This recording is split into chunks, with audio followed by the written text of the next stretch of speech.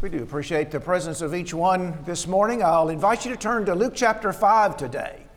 Luke chapter 5. I'm especially glad to see Michael McMunn and his wife Stephanie with us. Of course, Michael was a member here for, quite a few years. And good to see them back and I think sitting in just about the same place where he sat when he was a regular member here, but good to see them with us. We announced in the auditorium class that Savannah Spawn, she's taken a job in Auburn, so she'll be moving to Auburn. Today's her last Sunday. She will be here Wednesday night, but this will be her last Sunday with us. We hate to see her go, of course.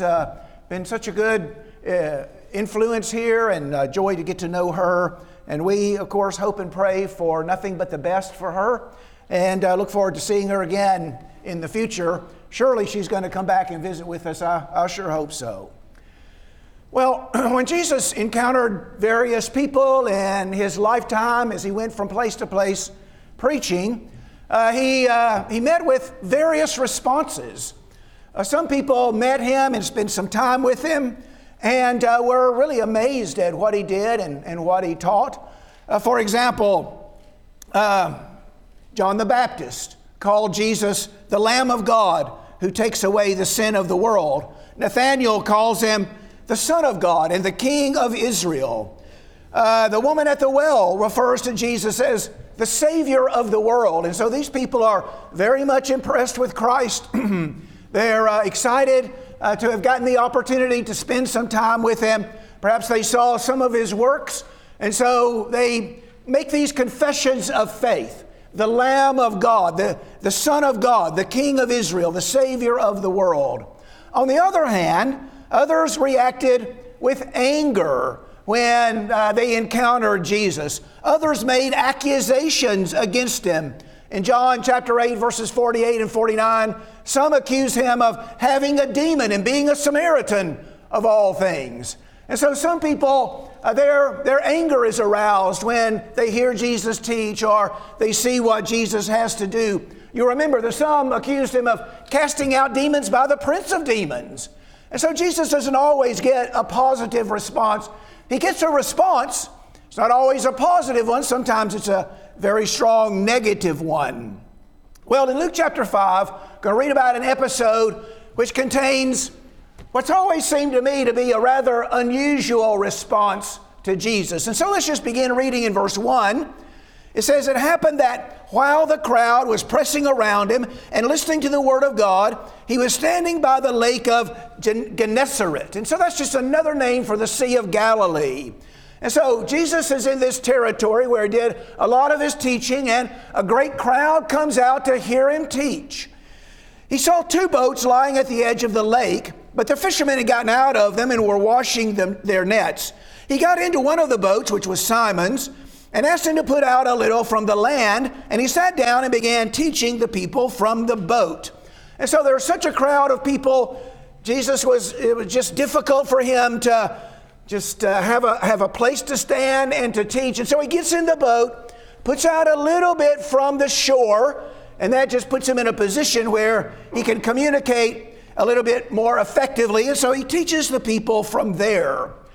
And so he teaches, and then the next verse says, in verse 4, when he had finished speaking, he said to Simon, "Put out into the deep water and let down your nets for a catch." And so this takes Peter a little bit by surprise that Jesus would tell him, now I want you to go out into the deeper water and you're going to have a large catch of fish. They're fishing by nets, throwing their nets out into the water and drawing them back in. And Jesus says, you're going to draw in a great catch. Now, Peter goes on to tell him, now, we've worked hard all night and we hadn't caught anything. Now, Peter's a professional fisherman. He's from Bethsaida, which is not too far from there. He lives in Capernaum, and so those are sort of seaside towns or lakeside towns. He grew up around the water. He had fished the waters of Galilee many, many times. He knew them well. Now, Jesus was a carpenter. His father was a carpenter. And so you just think about that. Here's Jesus, a carpenter, telling Peter, a professional fisherman, if you'll go out into the deeper water, you'll catch a lot of fish. And Peter says, look, we've been fishing all night. We hadn't caught anything. But Peter knew Jesus. And this is in the second year of Jesus' ministry. And so Peter has known Jesus for a while. And so because Jesus asked him or directed him to put out into the deeper water, Peter is willing to do it. And so you see that again, verse 5. Simon answered and said, Master, we worked hard all night and caught nothing, but I will do as you say and let down the nets. I don't know that Peter had a great deal of confidence that it was going to work. Sounds like he has some doubts, even though it was Jesus that directed him to do this. But at your word, he knew him well enough. At your word, I'll let down the nets. Well, not only does he catch fish, he catches so many fish that he has to call to their partners to help them come and haul the fish into the boat.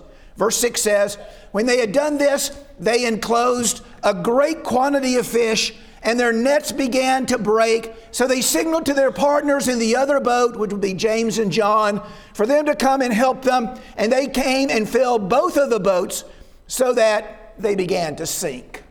So many fish, the boats began to sink. Well, look at verse 8. We find, let's go down to verse 9. Verse 9 says, amazement seized him. Peter is just amazed. Now that's an unusual word. The word for amazement there is not found all that often in the Bible. A lot of times when it is found, it's associated with miracles. In Luke chapter 4, just the page prior to this, in verse 36, Jesus cast out a demon, and amazement came upon them all and began to talk to one another. What is this message for? With authority and power, he commands the unclean spirits, they come out. They're amazed. The unclean spirits come out at his word. And then in Acts chapter 3, Peter and John go to the temple and they enable the lame man to walk on that occasion, and find that word again. Amazement fills the people who saw that. And so in Luke chapter 4, New American Standard Bible, amazement had seized them. That's a vivid way of describing what happened. So Peter sees the great catch of fish. He has his doubts whether it's going to work or not. He throws his nets out there. There's so many fish. Their nets are breaking. They call to their partners. Their boats are sinking. And Peter is just, we might say, he's stunned. He's just stunned. He's shocked by it. And he's amazed. And then he says in verse 8, Simon Peter saw that. He fell down at Jesus' feet. And this is the unusual part. Go away. Depart from me, Lord. I'm a sinful man. Why would Peter ask Jesus to leave? It looks to me like Peter would say, can I hang around with you? Can I stay with you? Will you stay with me? Will you come to my house? But he tells Jesus, or asks Jesus, depart from me. Go away from me. Now, why does he say that? Why does he ask Jesus to go away? Or why does he ask Jesus to leave? Well, he tells us why. It tells us why in verse 8. I'm a sinful man. Go away, I'm a sinful man. The miracle has powerfully impressed upon him the reality of Christ's holiness and his own sinfulness. I can see from the miracle that you do. Now he simply understands, I'm in the presence of greatness and I'm unworthy. I'm in the presence of holiness and I'm a sinful man. I'm not worthy even to be in his presence. And so he says to Jesus, go away from me. The contrast between Peter and Christ is so great and so intense that the two cannot be together in the same place. The presence of the Holy One is an implicit condemnation of the sinful one. You see that? So when Peter realizes who Jesus is, the power, the holiness, that just brings his own weakness and sinfulness to light. It stands out in bold relief. And Peter says, I'm not worthy for you to even be in my presence. And so the miracle of Jesus convinced Peter that he was in the presence of greatness, someone far superior to himself, someone of enormous power and authority and holiness. And Peter possesses none of those things. He has no power. He's sinful. He's weak. And so he recognizes his own unworthiness and expresses that sense of unworthiness by saying, "Depart from me, O Lord, I'm a sinful man." If you could choose one word that would describe Peter's reaction, what would it be? How does he respond? He responds in, well, one of the words that comes to my mind is fear. He responds, and in fact, Jesus tells him, don't be afraid. And so he responds in fear. Now, we've been talking about the fear of the Lord this year, and every month we'll have a sermon, a lesson on the fear of the Lord. We're trying to encourage each other to live in the fear of the Lord. Live in the fear of the Lord every day. It affects every aspect of your life. And so let's live in the fear of the Lord. And we see Peter responding to Jesus with the fear of the Lord. And so we want to draw out some lessons from that. Now, we didn't have a lesson on the fear of the Lord this month because of the gospel meeting. So I thought I would maybe try to fill in the gap. There's some lessons that we can learn from this about living in the fear of the Lord. Eventually in the story, you'll see that Jesus tells him, I've got some work for you to do. You'll catch men. Don't be afraid. You're going to catch men from here on out. And then in verse 11, when they brought their boats to land, they left everything and followed him. And so we're going to draw out some observations about living in the fear of the Lord. In the first place, the fear of the Lord will produce better worship in us. If we truly understand who Christ is, if we truly understand who God is, His holiness, His power, His might, we're not going to have any trouble worshiping effectively. Peter didn't have any trouble bowing his face to the ground. It was almost just a reflex reaction, wasn't it? Because he understood the greatness of God, His unworthiness, and so he humbled himself and acknowledged that. Now he's not the only one in the Bible to do that. If you go back to Exodus chapter 3, you'll find Moses at the burning bush. Remember, the Lord speaks to him from the burning bush. He tells Moses to take his shoes off because he's standing on holy ground. In verse 6, he said, I am the God of your father, the God of Abraham, the God of Isaac, the God of Jacob. Moses hid his face because he was afraid to look at God. He did what Peter did. He hid his face out of the fear of the Lord. He understood, I'm in the presence of someone far superior to me. I'm weak, I'm sinful. I don't even deserve to be in His presence. And so he hides his face out of fear. Look at Isaiah chapter 6. Here's another very similar situation. Isaiah chapter 6 tells us about the vision of God that Isaiah sees in the temple. Verse 1, in the year that King Uzziah died, I saw the Lord sitting on the throne, lofty and exalted. His train of his robe filled the temple. Seraphim were above him, each having 6 wings. With 2 he covered his face, with 2 he covered his feet, with 2 he flew. One called out to the other, saying, Holy, holy, holy, the whole earth is the Lord of hosts. The whole earth is full of His glory. The foundations of the threshold trembled at the voice of Him who called out. And Isaiah says, Woe is me. I'm ruined. I'm a man of unclean lips. I live among a people of unclean lips. My eyes have seen the Lord of hosts. And so when that sight makes its impression on Isaiah again, woe is me. I'm unworthy to be in His presence. These people, Moses, Isaiah, Peter, had no trouble humbling themselves and expressing their devotion, doing obeisance to the Lord. The Psalms are really full of this kind of idea. Let's just read a few. The 100th Psalm says, Shout joyfully to the Lord, all the earth. Serve the Lord with gladness. Come before His presence with singing. Know that the Lord Himself is God. Acknowledge that the Lord is God. And when you acknowledge the Lord is God, well, then you break out into praise. Shout joyfully. Serve the Lord with gladness. Come into His courts with praise. Enter His gates with thanksgiving. And so when we truly understand who the Lord is, His character, His nature, we're not going to have any trouble worshiping Him genuinely, worshiping Him sincerely, worshiping Him intensely, worshiping Him in spirit and truth. Look at the 111th Psalm, the first few verses. Praise the Lord. I will give thanks to the Lord with all my heart, in the company of the upright and in the assembly. Great are the works of the Lord. They are studied by all who delight in them. Splendid and majestic is His work, and His righteousness endures forever. He has made His wonders to be remembered. The Lord is gracious and compassionate. He's given food to those who fear Him. He will remember His covenant forever. And then verse 10, the fear of the Lord is the beginning of wisdom. A good understanding have all those who do His commandments. His praise endures forever.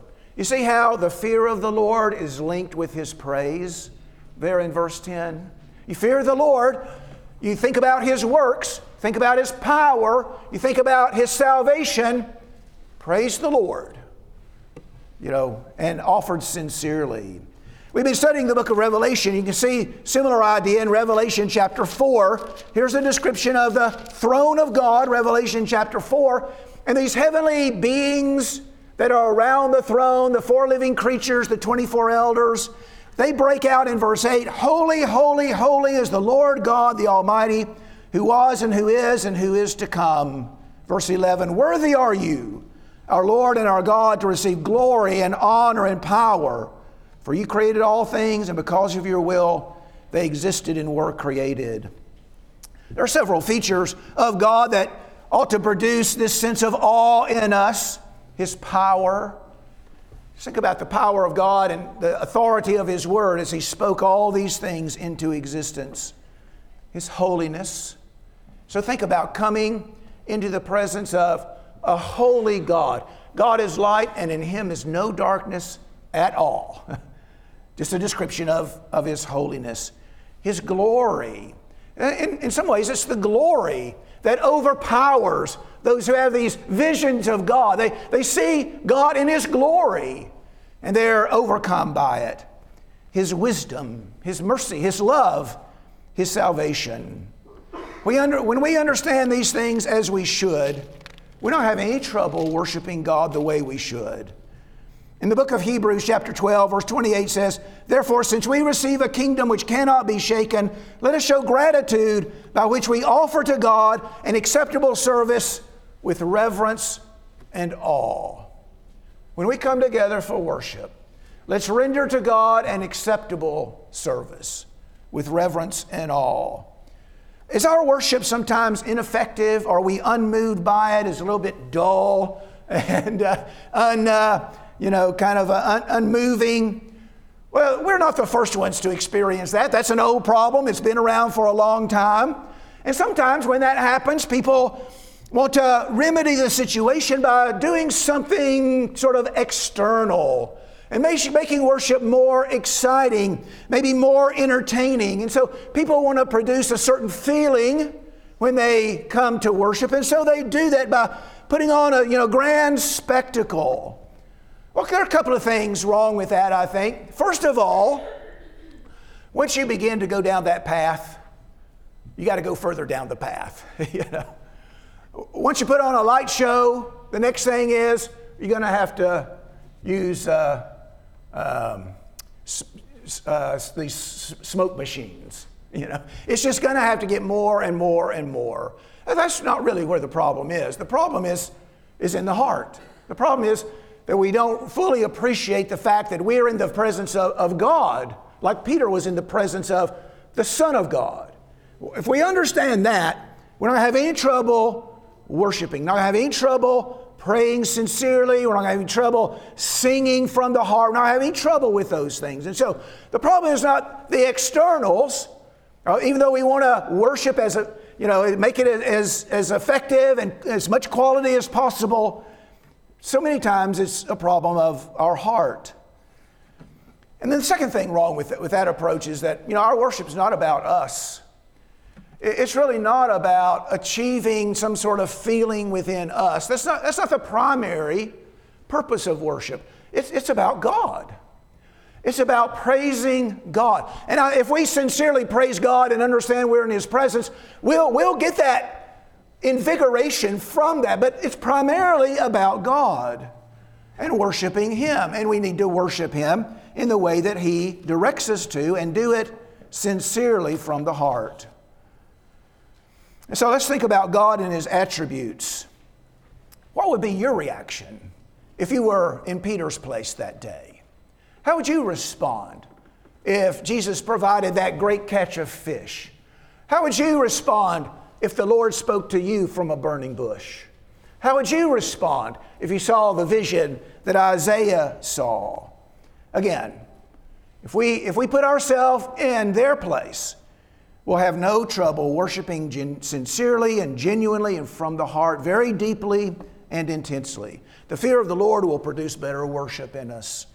Secondly, the fear of the Lord is going to produce discipleship. And so we noted in verse 11 of Luke chapter 5, when they brought their boats to the land, they gathered the fish in, their boats were sinking, they get them to the land, they unload the fish from the boats and all of that.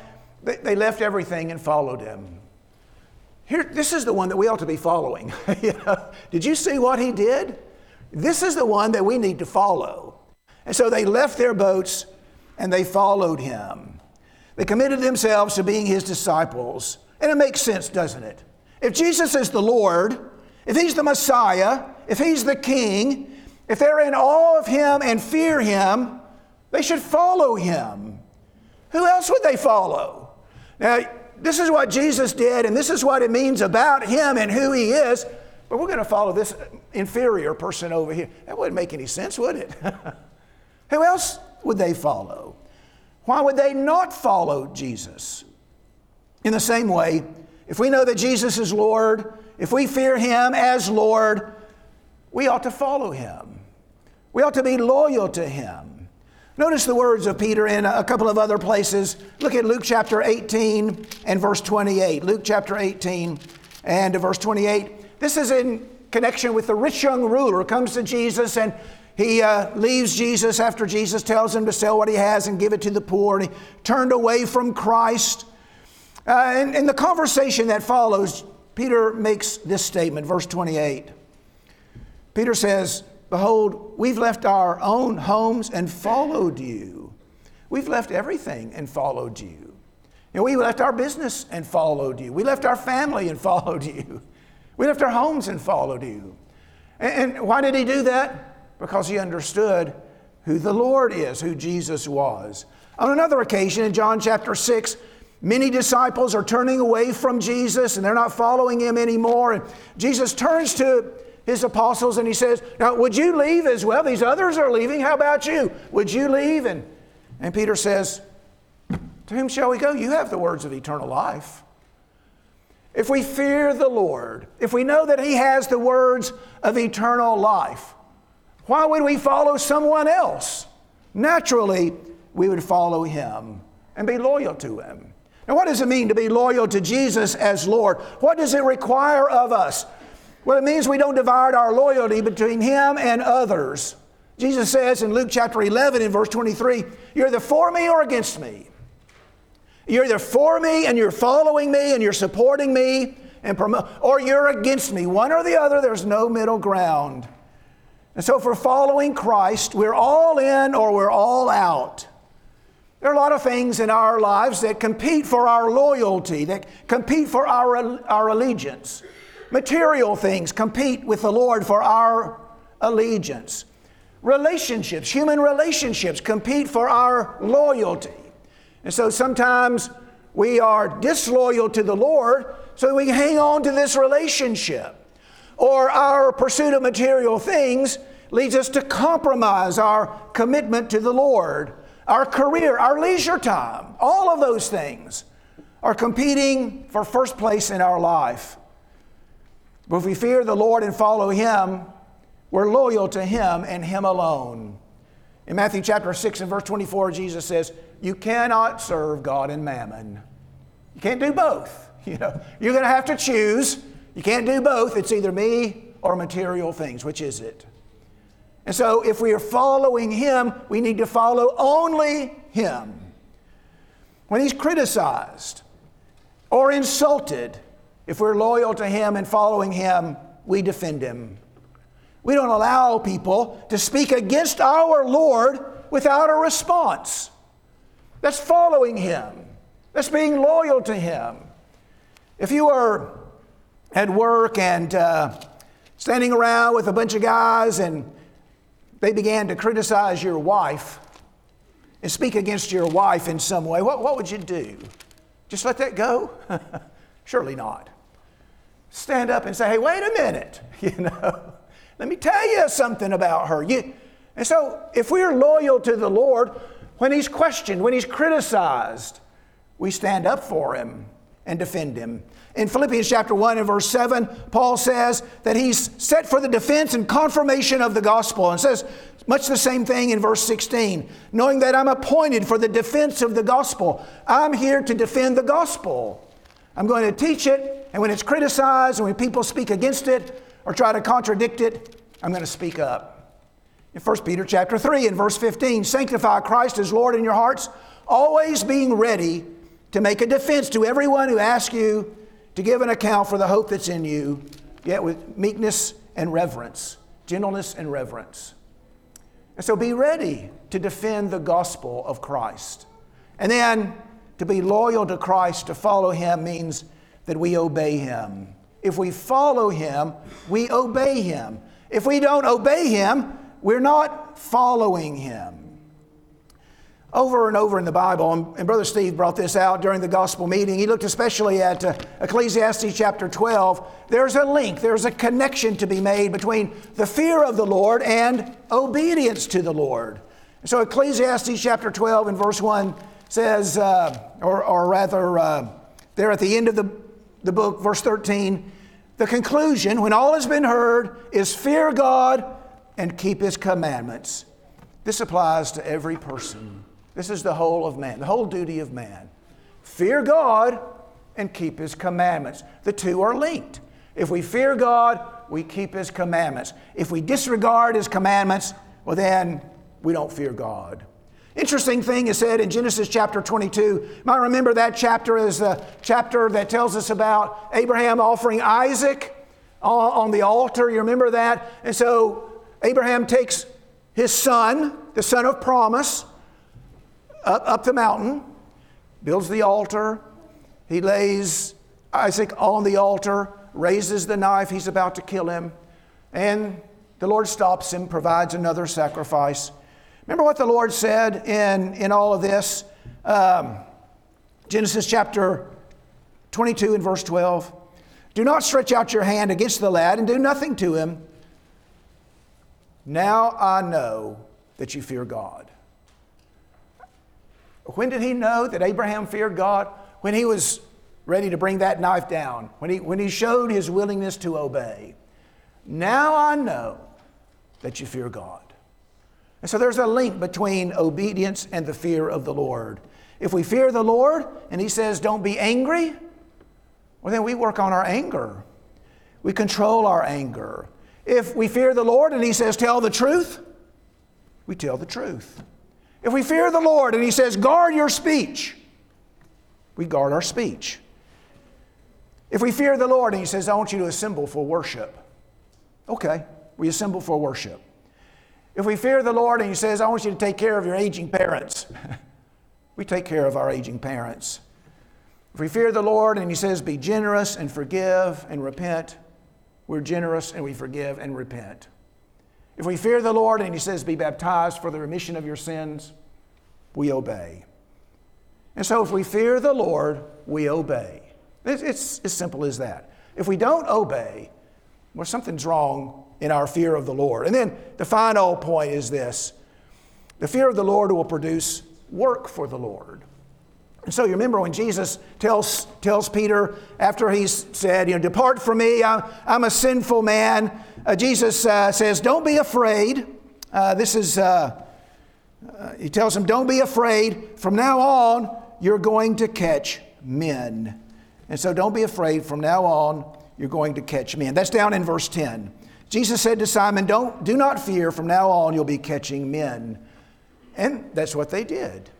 If we fear the Lord, we'll work for the Lord. Those two things go together as well. When Isaiah had this vision, in Isaiah chapter 6, the vision that he saw, and the Lord asked the question, whom shall I send? Who will go for us? What did Isaiah say? Here am I, send me. Now Moses was reluctant at first, but he ended up leading the people out of Egypt. The work of Peter and the others was to catch men. The work of Isaiah was to preach God's message to the people, even though they wouldn't listen. The work of Moses was to lead the people to the promised land. Now, what's our work for the Lord? If we fear the Lord, we're going to do His work. What is our work? Well, our work is to teach the gospel. Acts chapter 8 and verse 4, the disciples, except the apostles, they stayed in Jerusalem, but all the others, they went everywhere preaching the word. How will other people come to fear the Lord if they're not introduced to the Lord? How will they believe without a preacher?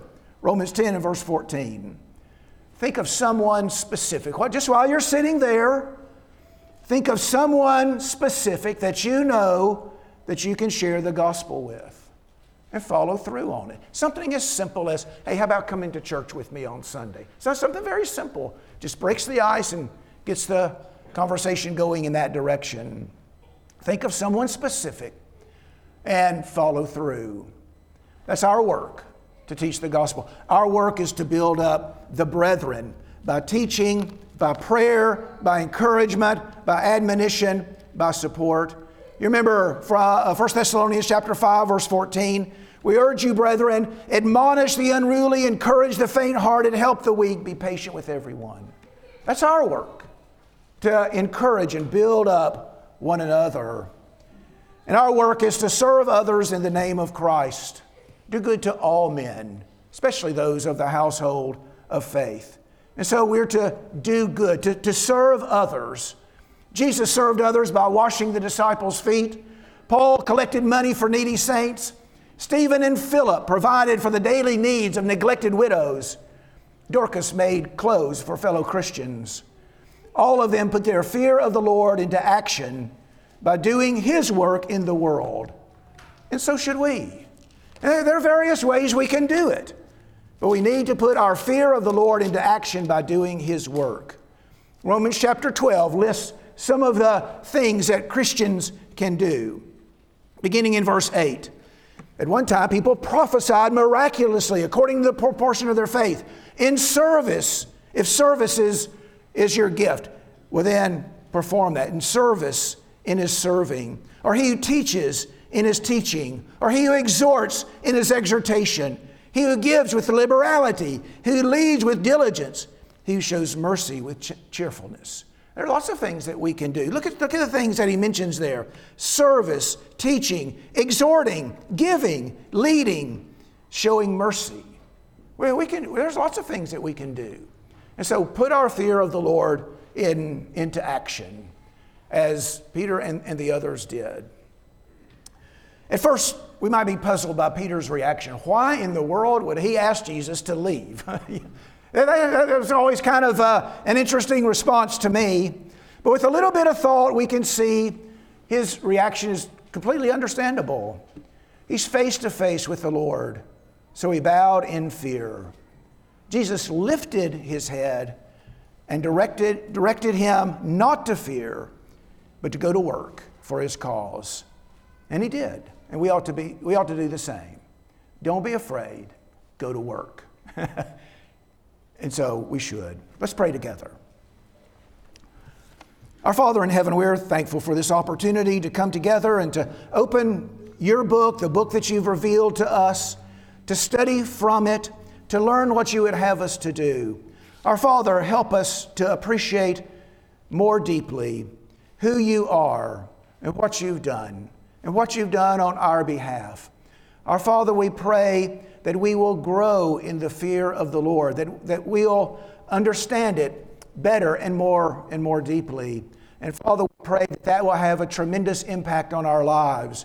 It'll help us worship better, Father, when we come together and sing together and pray together. And our thoughts are directed upward toward you. And we'll be this more intensely because of our deeper understanding of the fear of the Lord. Help us, Father, to help us to be disciples of the Lord, to follow Him, and help us to understand what it means to be a follower of the Lord. Help us to obey Him and help us to advance His cause in the world. And help us, Father, to put our fear of the Lord to work. Help us find the work that we can do and help us to carry it out and do it for the benefit of our brothers and sisters in Christ and to the benefit of those who are outside the body. Help us to work to bring them in as well. Our Father, we pray that we will live in the fear of the Lord every day and that it will touch everything that we do and that it will draw us closer and closer to you and to the home that you've provided for us. And we ask these things in Jesus' name. Amen.